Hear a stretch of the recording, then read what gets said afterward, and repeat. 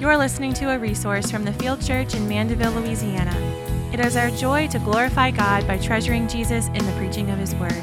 We pray this resource will be a tool used to aid in your relationship with Christ in addition to your local church. Blood of Jesus, nothing but the blood. Nothing but the blood of Jesus, nothing but the blood. Nothing but the blood of Jesus, nothing but the blood. Nothing but the blood of Jesus, nothing but the blood. Welcome this morning. My name is Sam, and I'm one of the pastors here at the Field Church, and I'm so grateful that you're here. You can open up your Bibles to Luke chapter 6. Luke chapter 6, we're going to be reading through a passage as we study the book of Luke. We're continuing in our study, and we're finishing up today the Sermon on the Mount. Jesus' sermon that he preached. Jesus was mainly a preacher. He did a lot of other things. In addition, obviously, to being the Son of God who came to bring salvation to the world, he preached. And so we're going to be finishing up this Sermon on the Mount, and then we'll be moving into chapter 7 of Luke, all right? And so be ready for that. We have learned that Luke is a very detailed writer, and so a lot of this study has been through much detail, which takes a lot of time. This sermon undoubtedly was longer than what we see in Luke and even what we see in Matthew. Although Matthew is more extensive, they give the same accounts. Matthew is more extensive. Luke, it has a lot of details. Undoubtedly, we can read through this in a sitting, and this probably took Jesus hours to go through. But as we study in detail, it takes us weeks and even months to really uncover all the truth in which Jesus is saying as the Son of God as he's preaching. And so we're going to look at both of these accounts today in the Luke passage and in the Matthew passage because they're supplemental. And so Matthew, Mark, Luke, John, all the Gospels, right, all tell the same account, but God uses the writers by the leading of the Holy Spirit to supplement each other, to give us a greater picture of what's really here in these accounts. And so it is with this Luke passage and with the Matthew passage of the same account of the conclusion of his sermon. They're going to give us greater insight when we look at them together. So we're going to look at both. So let's read Luke chapter 6, starting in verse 46. We're going to go to verse 49. If you're new here, I want to let you know that, what will be helpful is if you grab your Bible, look at your phone, a Bible app, or grab one of the Bibles that are in the hallway, because we're going to walk right through this text for the most of our time. As we do every week, we're going to expose what's really here in the Scriptures, and we're going to learn what's really here. And so we're going to look at this. This is going to be where our eyes kind of stay the whole time. So if you have a Bible, it'd be a good thing if you open, look at it, follow along with us. If you don't, take one of ours and bring it home with you. We'd love for you to have your own copy of God's Word. That's our gift to you. And so let's read, starting in verse 46 of Luke chapter 6. Very familiar words, but we're going to explain what they mean today. Ready? Here we go. This is the conclusion of his sermon, okay? Why do you call me Lord, Lord, and not do what I tell you?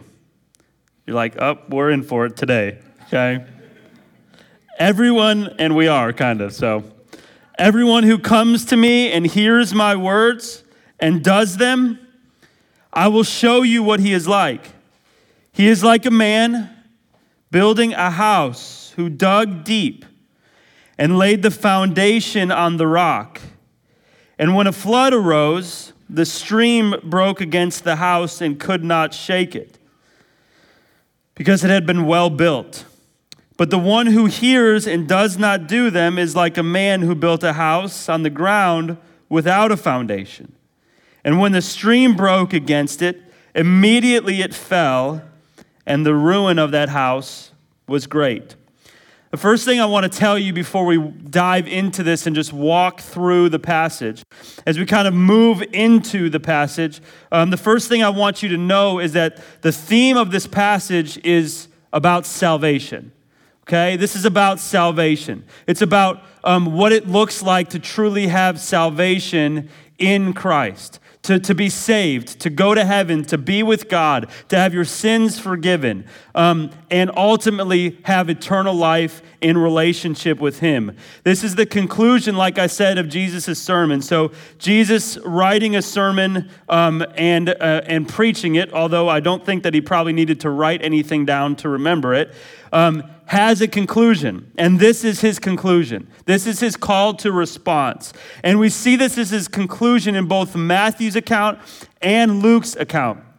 And the issue that he is discussing about salvation as he closes this sermon has to do with the one who will ultimately survive judgment and the one who ultimately will not survive judgment. And so, like I told you, these are hard truths, okay? I'm with you in this. I'm a human being like you. We are hearing God's word, and we are saying, and really it's your choice as to whether or not you believe this is true from God's word, but these are hard truths.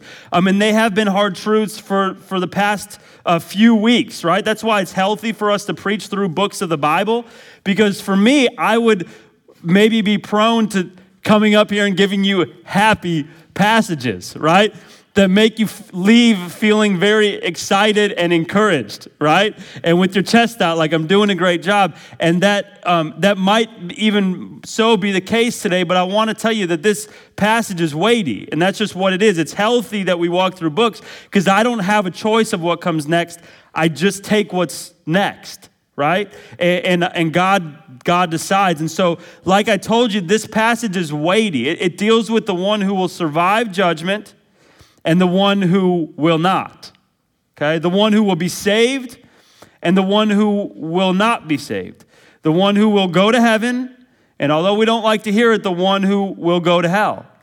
And this is what Jesus has come and given. And now these words are serious because the reality of these truths are real, okay? Eternal life is real.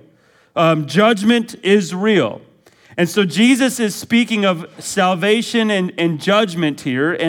And really my plea to you is that you would listen and that you would take these truths into account and that you would respond based upon the truth of Jesus' words. Don't tune them out. Jesus has come to bring salvation to you, to offer you forgiveness of sins, to offer you eternal life, to offer you salvation in which you be with him forever. But undoubtedly, at the end of this sermon, his words were weighty, and people felt the weight of them. And so these words are true. The thing that Jesus is saying here, the theme, is that he has provided the truth. In this sermon in particular and in his life, and what he's spoken so far, about reconciliation to God, about forgiveness of sin, about the truth of salvation. He is announcing this truth about salvation, and he has come to secure your salvation, secure your forgiveness of all your sin. And he is announcing this to us, and this truth that he is speaking to us about salvation, this truth that he has come to secure, must be received, embraced, acted upon if you are to be truly saved. That's what he's saying here. He has come and he's articulated this truth. He has announced this truth. He has proclaimed this truth about salvation. And this truth, based upon what he says, must be embraced, received, accepted, acted upon, believed in order for salvation to occur. And if it's not, then salvation will not occur. That's what he's saying here. Now, you might say, well, no duh, right? But let me just tell you that it's not to be just assumed that everybody knows that. And I think he's speaking here to even people who believe that they have salvation, which we're going to see. But listen, many of us maybe come from a Christian background. Maybe come from a Christian home. Maybe have experienced flavors of Christianity our whole lives. And maybe we have an inherited assumption from hearing through the grapevine, or just a life of maybe what we've felt is right or think is right regarding salvation.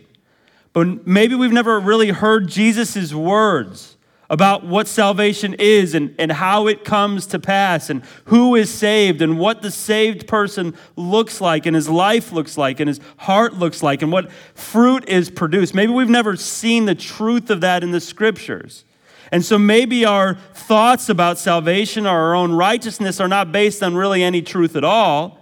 Maybe just what we've heard our whole lives, or maybe what we think is true, or maybe what someone's told us is true, or what we feel should be right. And what Jesus is saying here is, no, you don't understand.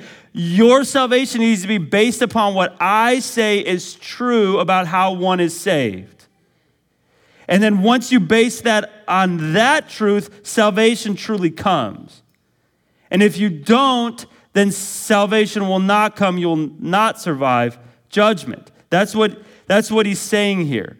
And so what I want to tell you is, I know typically this passage has been taken another way, which is if you build your life on the foundation of his word, when the storms of life come, your house will stand, it will not break. And while that is true, okay, that is true, and Jesus, just like you, can say a number of different things in one statement, right? You can do the same thing as a human being created in the image of God, okay? But what Jesus is specifically referring to here is salvation, okay? In the context of this passage, he is speaking about salvation, okay? And so let me just show you that to give you an understanding, and this is even before we're diving in, but to just help you see this bigger picture of the fact that he's speaking about salvation in this passage and the examples that he gives. If you look at the text with me, you can see right above our passage in verse 40, starting in verse 43, verse 44, verse 45. He describes the good tree and the good fruit. And he's articulating that anyone who has the treasure, the right treasure in their heart, the one who has received Jesus, will produce good fruit because of the treasure that's in their heart. So saying a Christian, you can see the results that you've truly trusted in Christ through the good fruit that's being produced in your life. And the one who has not trusted in Christ will not see that fruit. This is a salvation idea, right? This is talk about salvation. Now, if we flip over to Matthew's account of this same passage, flip over with me, okay? I don't want to put it up on the screen because I want to give you Bible drill. I want you to be able to turn in your Bibles. So if you go in your Bible to the left, okay, Matthew, Mark, Luke, John, we're in Luke. So go left a couple of books, Matthew chapter 7, and we're going to look at verses 24 through 27. You're going to see the same account, okay, the same account of this. So Matthew chapter 7, here's the passage, verses 24 through 27. But before I read it, I want you to notice what's above it and below it, okay? What's above it is verse 21, not everyone who says to me, Lord, Lord, will enter the kingdom of heaven, but the one who does the will of my Father. First of all, that sentence sounds a lot like the introduction of the sentence we just read in the passage. Now, again, I've told you before, Matthew, Mark, Luke, John, all the same story, but different emphasis in the life of Jesus, put together will give us a greater picture of that. And so when we put them together, they supplement each other and give us a greater picture. Doesn't mean they're contradicting each other, gives us a greater picture. Now, the Sermon on the Mount is only found in Matthew and Luke, okay? And they again have different points of emphasis, written different ways. It very well could be that these are these are the same sermons on different occasions. It would be common in Jesus' day for Jesus to have the same sermon because the truth doesn't change, the gospel doesn't change, so that he would preach the same thing in multiple places, right? That would be very common, using the same illustrations, the same ideas, the same metaphors, etc., the same parables. And so this could be two different occasions, right? But it's probably the same sermon, but just they're recorded differently. So that sentence in verse 21 looks a lot like the beginning of our passage that we saw in Luke. Someone saying, Lord, Lord, not doing what he says, thereby being not truly saved. But what I really want you to see is that this verse 21, verse 22, and verse 23 it's a discussion on salvation, which is the whole Sermon on the Mount, okay? And so then even after the passage, look at verse 28. They were amazed at Jesus' teaching because he taught as one who had authority. Not just like he spoke with a deep, raspy voice and they're like, man, that dude has authority, right? They're saying that because he spoke with authority about salvation, about forgiveness. No one speaks like this. How do you know who will go to heaven? How do you know who will be saved? How do you know who will have forgiveness? Jesus is speaking as one who has authority. So what I'm showing you is that this whole picture has been about salvation this whole time. It has been, it will be. That's why Jesus came to earth to provide salvation. This whole sermon is about it, right? So with that being the case, let's read Matthew 7 to just see the other account of the same topic. Matthew 7, 24 through 27. Ready? Notice the changes or the differences if you can remember them. They'll help enlighten us later. Everyone then who hears these words of mine and does them will be like a wise man who builds his house on the rock. And the rain fell, and the floods came, and the winds blew and beat that house, but it did not fall because it had been founded on the rock. And everyone who hears these words of mine and does not do them will be like a foolish man who built his house on the sand. And the rains fell, and the floods came, and the winds blew and beat against the house, and it fell, and great was the fall of it. You see some differences, but both are talking about salvation, and both are speaking of the same thing. We'll address the differences. I want you to know this is why Jesus came, to provide salvation. So when we walk through this, and it's going to be very simple, we're going to have 3 simple points. I just can't reiterate to you enough that Jesus' words here are the truth about who is saved and who will not be saved, about judgment, about forgiveness of your sins and eternal life.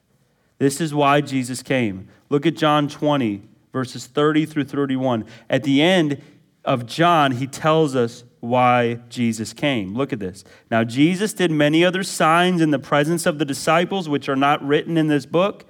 So he did a lot more. Matthew's, even though it's extensive, even his sermon is extensive, Jesus' sermon was probably far more extensive than even Matthew records. Okay, he's probably there all day.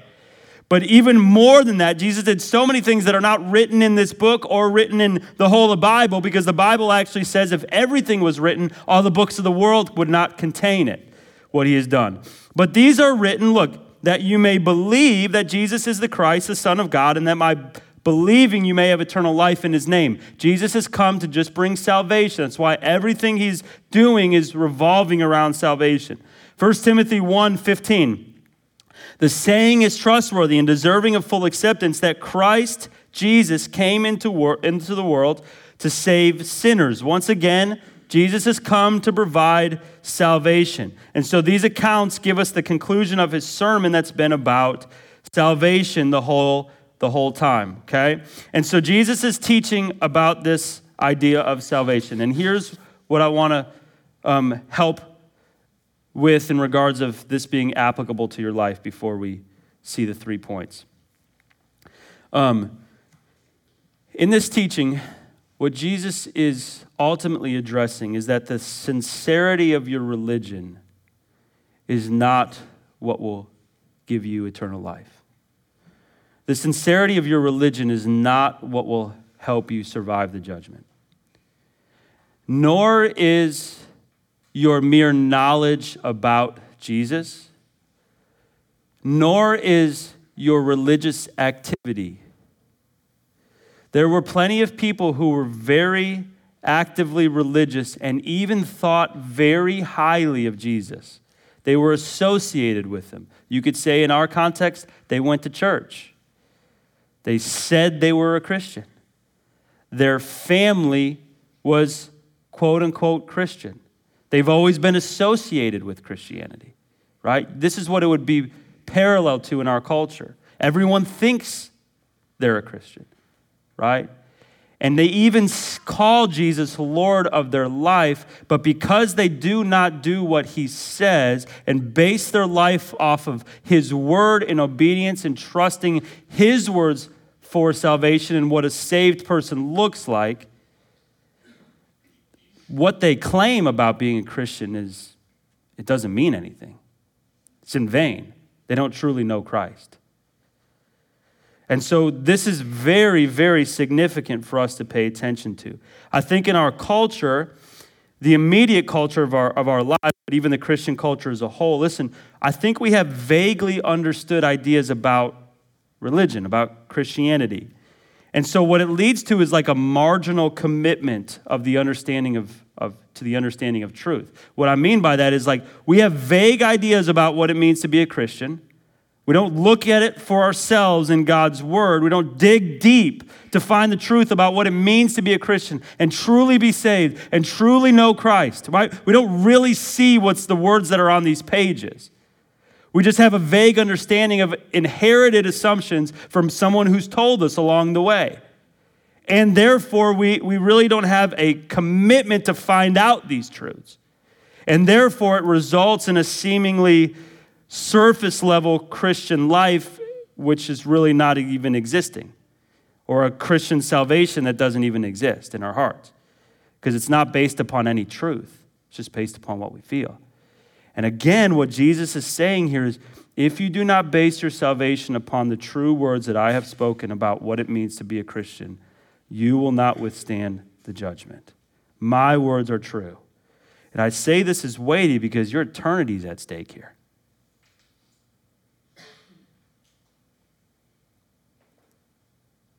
Your whole eternity is at stake.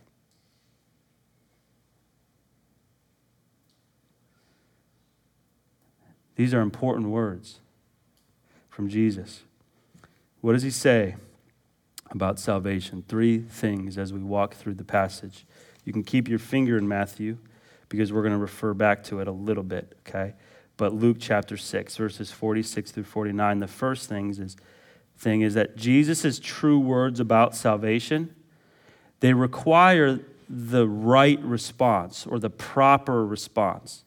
Okay? Jesus' true words about salvation, they require the proper or the right response. Now, what do I mean by that? But the emphasis, I'm going to walk through it and show you where I get that from.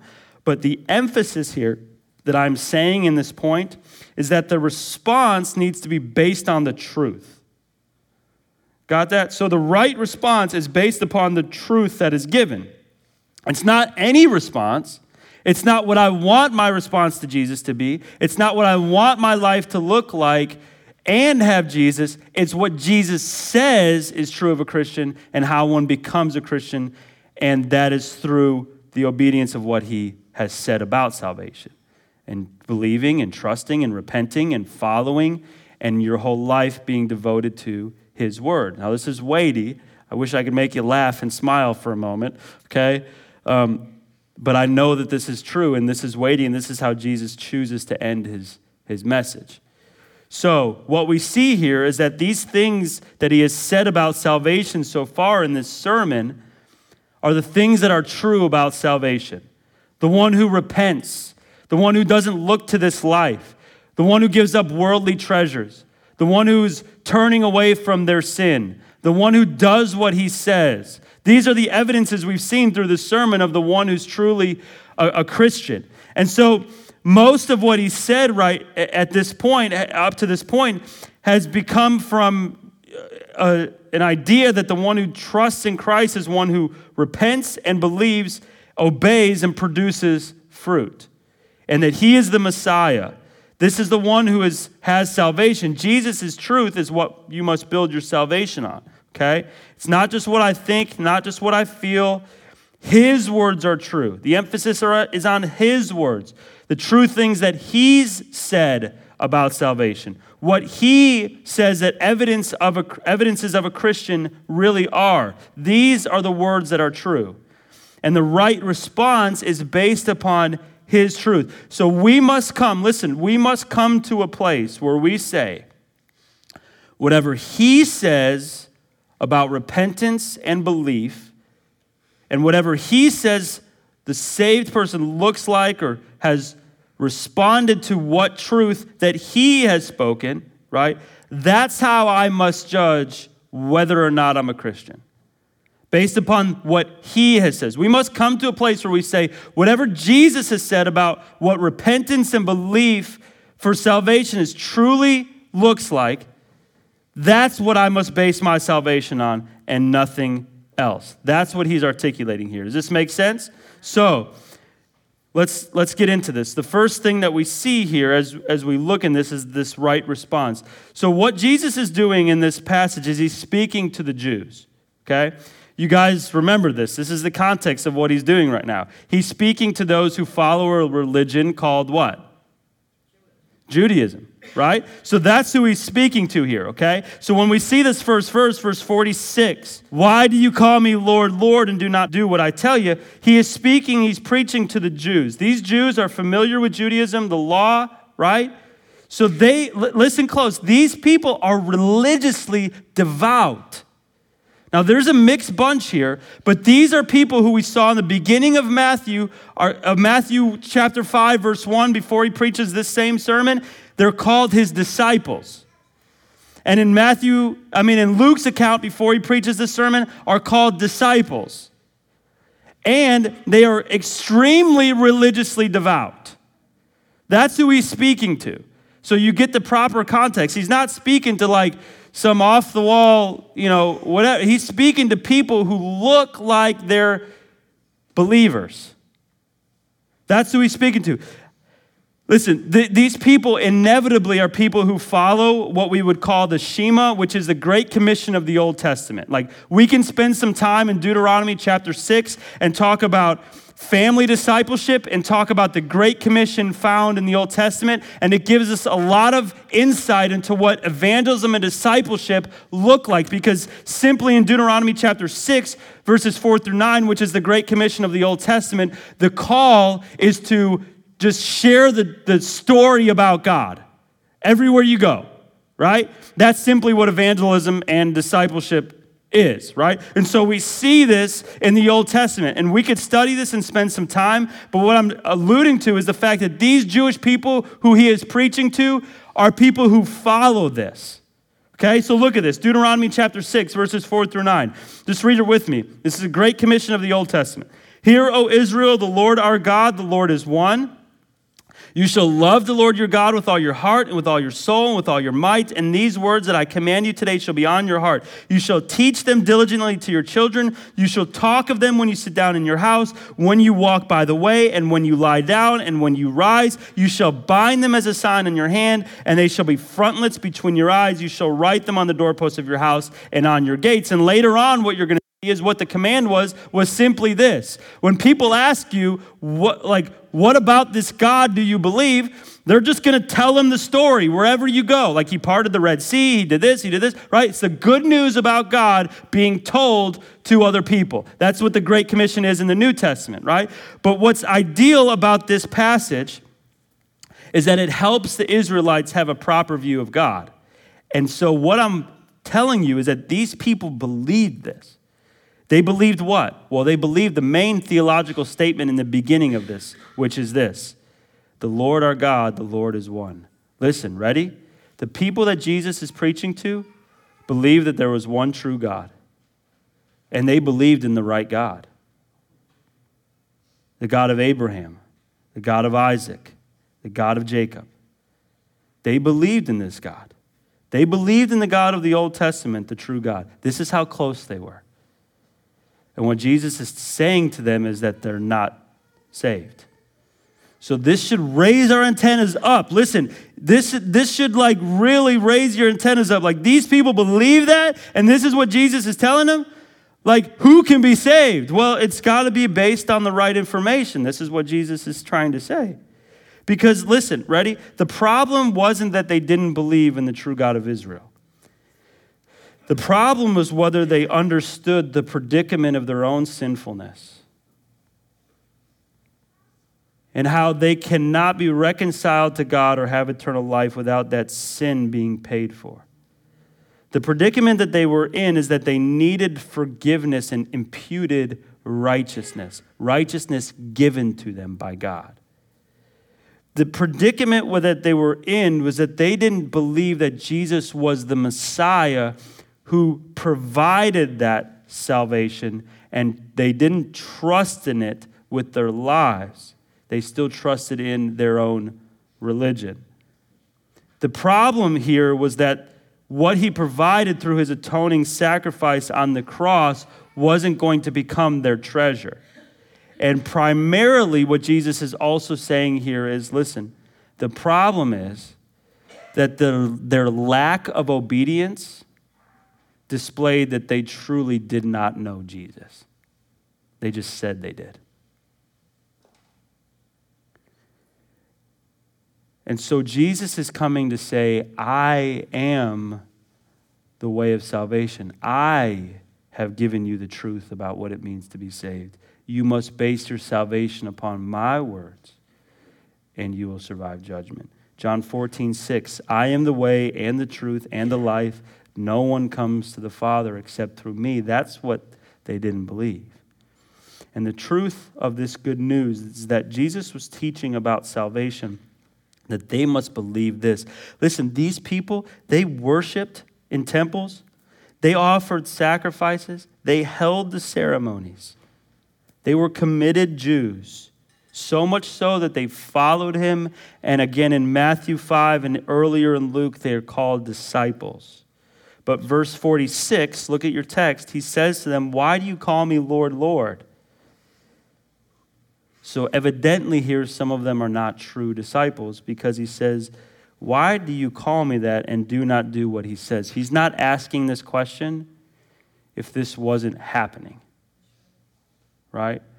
And what's happening are some people who are saying Jesus is the Lord, even the Lord of my life, but their life would show that he's not. They haven't trusted in his words of salvation and followed in a life of obedience. So listen, this is what he's saying. Jesus asks, why you call me Lord, Lord, and do not obey what I say? Do you not do what I tell you? Right? To anyone who's calling him Lord, that's an admission of allegiance, right? To the one who allegiance is owed to. And so really it's patronizing Jesus to say that and to actually not truly mean that. It's in vain, right? Why do you not do what I tell you? Some were calling him that and not acting on what they were calling him, which tells us that that is possible. It is possible for you to say Jesus is my Lord and that not be true, right? Just because you say it doesn't make it true. If I say I'm a tree, I'm not a tree, so it doesn't matter how many times I say it, right? It's not true. And so what he's saying here is evidently these people are religiously committed. They're calling him Lord. They think highly of Jesus, his teachings, his miracles, but they're not responding in true commitment to the truth of what it means to be one of his disciples. When they say Lord, Lord, what Lord literally means is teacher or master. In the Old Testament, it's used to translate the word Jehovah. And when it's repeated, it means teacher of teachers or master of masters, right? Or the word of the Lord spoken or prophet, right? And so these religiously committed people who are learning from the master teacher, the teacher of teachers, the master of masters, a one who speaks from God, they are in agreement about all of that. An agreement about all of it. And they say he is one who speaks from God. But yet Jesus is still asking this question because it is true that many of them are saying that and they don't mean it. He's not the Lord of their life, really. They're not one of his disciples. They haven't done the hard work of recognizing their sin and repentance and belief and faith for true salvation in obedience to what he's called. They've just said it. And so listen, Jesus doesn't want followers like that, because he wants you to be truly saved. This is a hard truth for a good outcome. The gospel is a proper view of God in his holiness. It's a proper view of your own self and your sin. It's a looking to Jesus for the forgiveness of sin. It's a true commitment to his word. And therefore, it's a life that is producing fruit in obedience towards what he says in his word. Those are the ones who are going to heaven and will survive judgment, the ones who obey what he says in that way.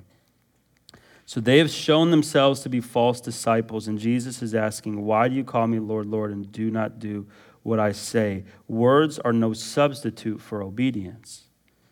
Words are not the right response to just say, Lord, Lord. As we saw in Matthew's account, many will say to me, Lord, Lord, right? But Jesus really didn't know them.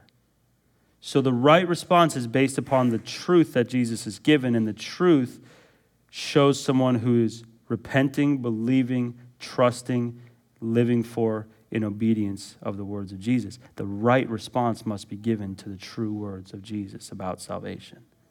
That's what he's saying here. Jesus says in John 8:31 to the Jews who had believed in him, if you abide in my word, you are my true disciples, or you are truly my disciples, right? So I think he's asking us the same question here. Why do you call me Lord, Lord, and do not do what I say? And so I think you should ask, I should ask, is my salvation based upon the truth of the words that he says in his word? Do I even know what his word says?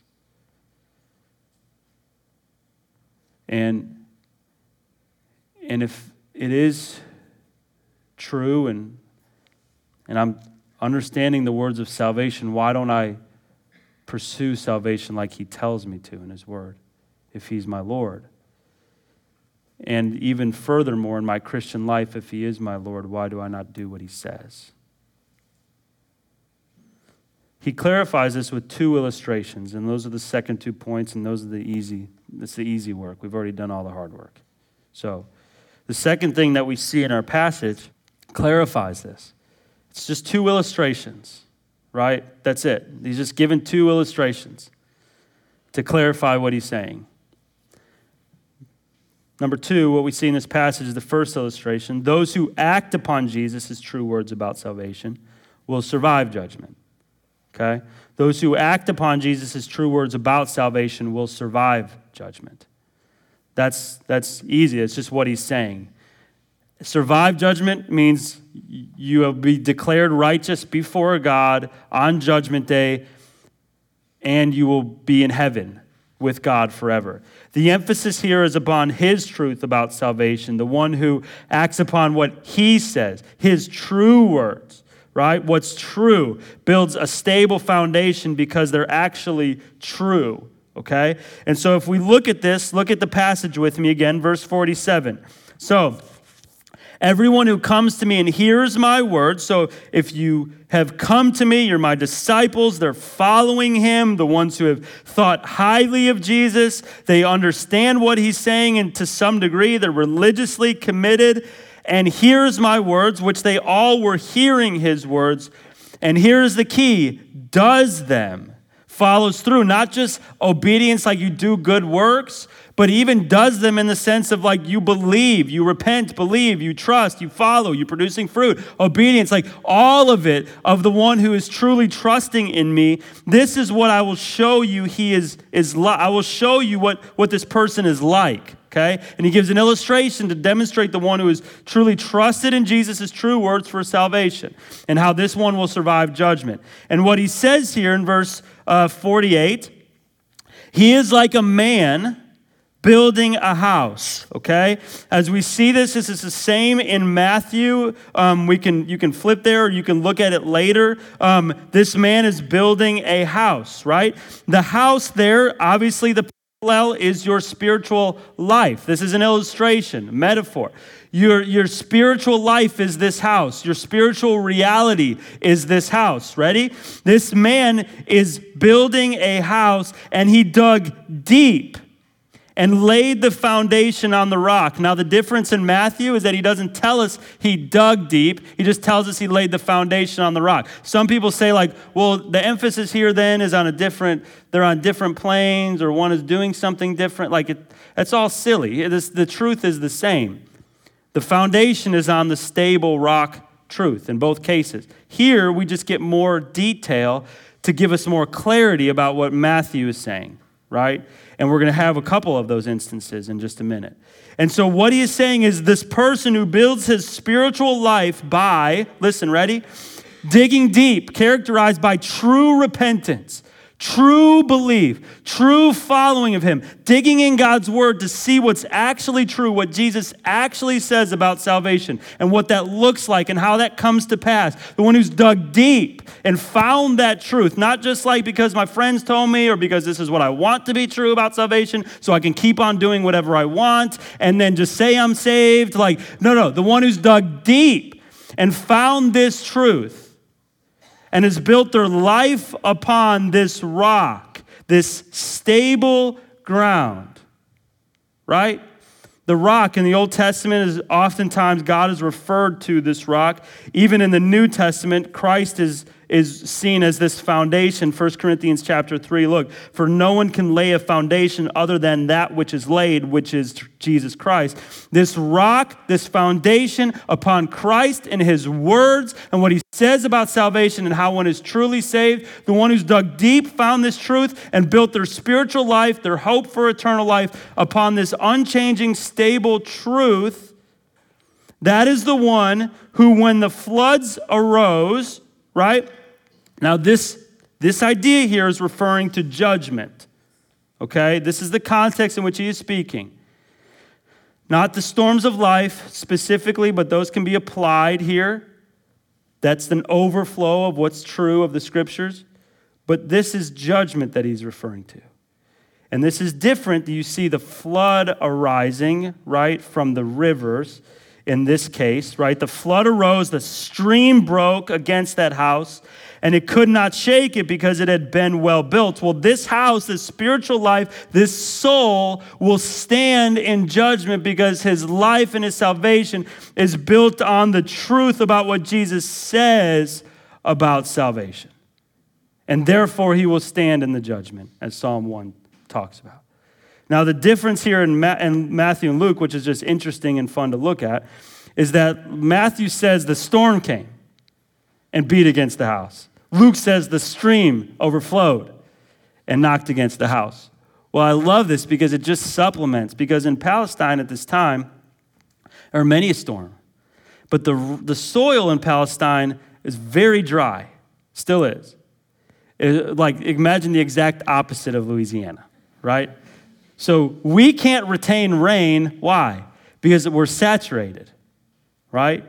So that's why things flood. We can't absorb anything into our soil, okay?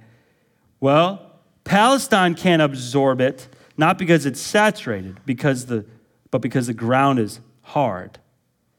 And so when it storms and when it's raining, which is the same situation in both cases, the ground doesn't absorb it, the riverbeds and the streams overflow, and they flood, and houses are ruined. It's from the storm? Yes. From the riverbed? Yes. Right? Same situation. Houses, different. Both houses on the outside that we're going to see in a minute, and this one probably look very similar. Alluding to the fact that the religious and the one who's truly trusted in Christ might have very similar, people might see them as very similar on the outside, right? The one who comes to church, follows the moral rules, thinks highly of Jesus, but really doesn't obey what he says. And the one who is truly trusted in Christ. These houses look the same, but they're built on a different foundation.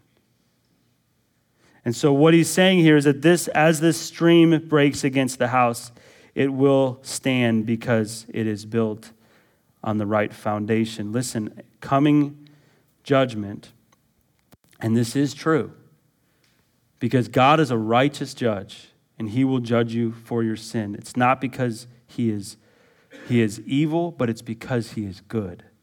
He has to uphold what is good, what is pure, what is right, what is just.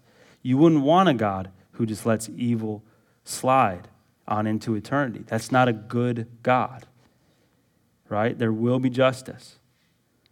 But he is also so good that he sent his son to pay for that sin for you so that you could receive salvation for free through his blood.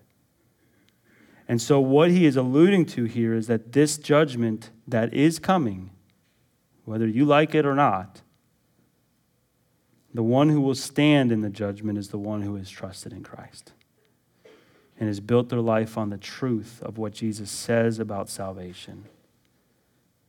So, the third thing that we see, which is the second of the examples, it's easy for us to see now, is that he shows the opposite.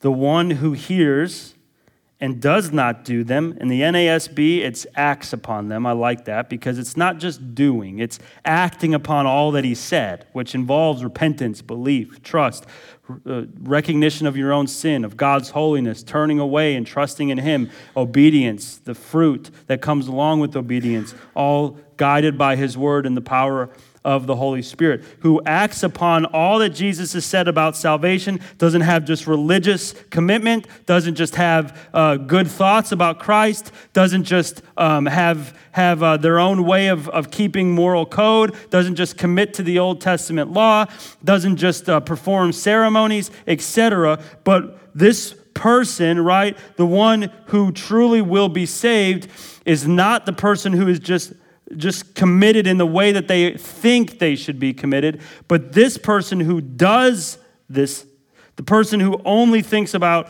Jesus in the sense of what they believe, what they want to be true, etc., this person is the one who hears, who does not do them. He hears, verse 49, and does not do them, right? He does not act upon them based upon the truth of what Jesus has said about salvation. Okay? This is the one who has built a house on the ground without a foundation. And in Matthew's account, what's the foundation? Sand. He's not done the proper work of digging for the truth of it. So when the river overflows, when the storms come, when judgment comes, there will be no lasting foundation for their salvation because it was based on something that wasn't true. Right? And so this is what he's saying. This house, without the foundation, when the stream broke against it, immediately it fell, and the ruin of that house was great. They will not survive the judgment. Right? They will go to hell.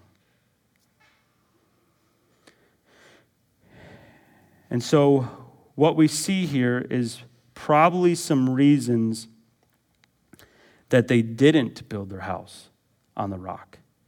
There's probably a couple of primary impediments to why this didn't occur. Some primary reasons that impeded their building their house on the rock, just based upon this scripture, okay?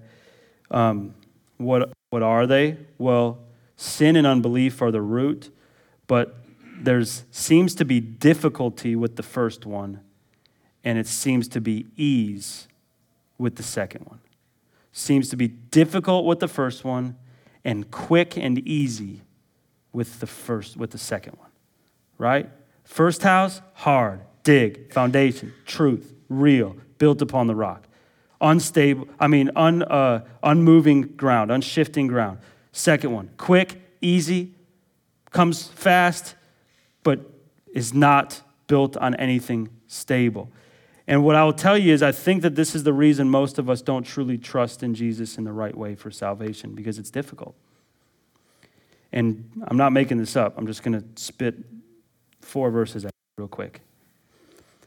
Matthew 7:14. Enter by the narrow gate, for the gate is wide, and the way is easy that leads to destruction. And those who enter by it are many. For the gate is narrow, and the way is hard that leads to life. And those who find it are few. Matthew 16, verse 24. Jesus told his disciples, if anyone would come after me, let him deny himself and take up his cross and follow me. For whoever would save his life will lose it, but whoever loses his life for my sake will find it. For what will it profit a man if he gains the whole world and yet forfeits his soul? John 17:17. Sanctify them in the truth. Your word is truth. As you sent me into the world, so I have sent them into the world. And for their sake I consecrate myself, that they also may be sanctified in the truth. Truth is the foundation for us as Christians becoming like Jesus. That's harder than just doing what we want to do, right?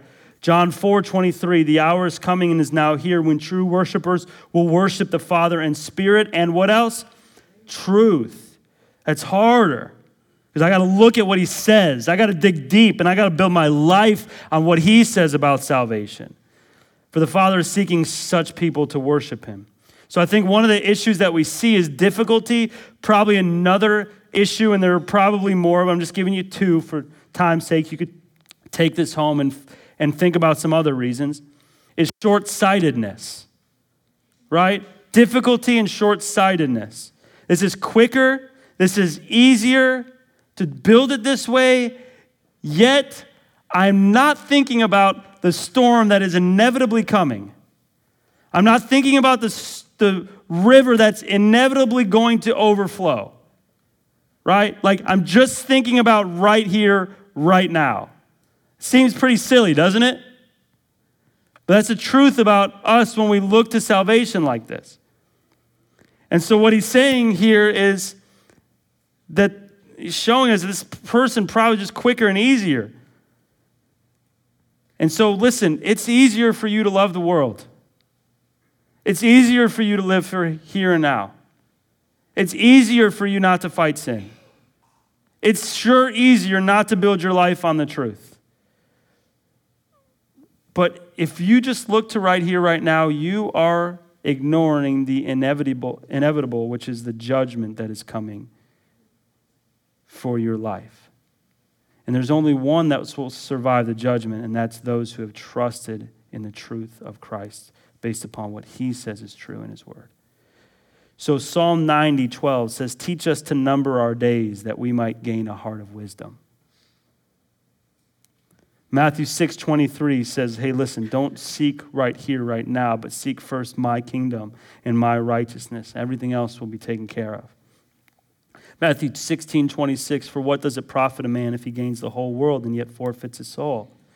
1 John 2:15-17, do not love the world or the things in this world. If anyone loves the world, the love of the Father is not in him. For all that is in the world, the desires of the flesh, the desires of the eyes, and the pride of life is not from the Father, but is from the world.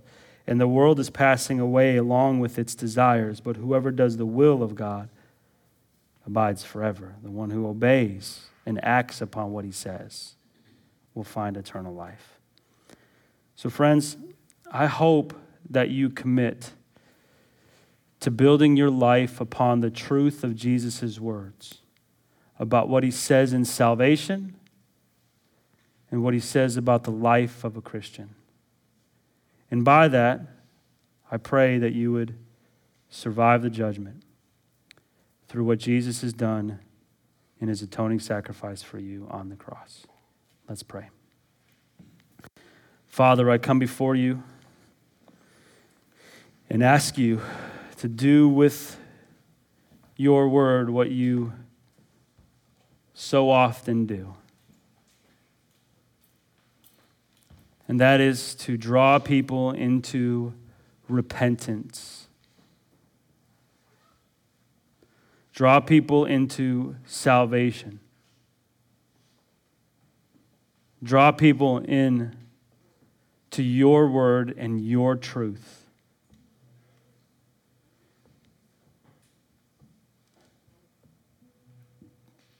It's so easy to build a Christian life that is really not a Christian life at all, based upon no truth of what you say. And God, I pray that everyone in this room would build their lives upon your words about salvation. And so that we would stand in the judgment, that you would call us into fellowship with you into eternity, and we would hear, well done, good and faithful servant. And Lord, I pray that If there's anybody in this room who has not truly trusted you in this way, that they would turn to you and your word and your words about salvation and find forgiveness for their sins and eternal life in Christ. In Jesus' name, amen. Thanks for listening to this resource from the Field Church in Mandeville, Louisiana. We pray that it helps you joyfully make Jesus Christ your treasure.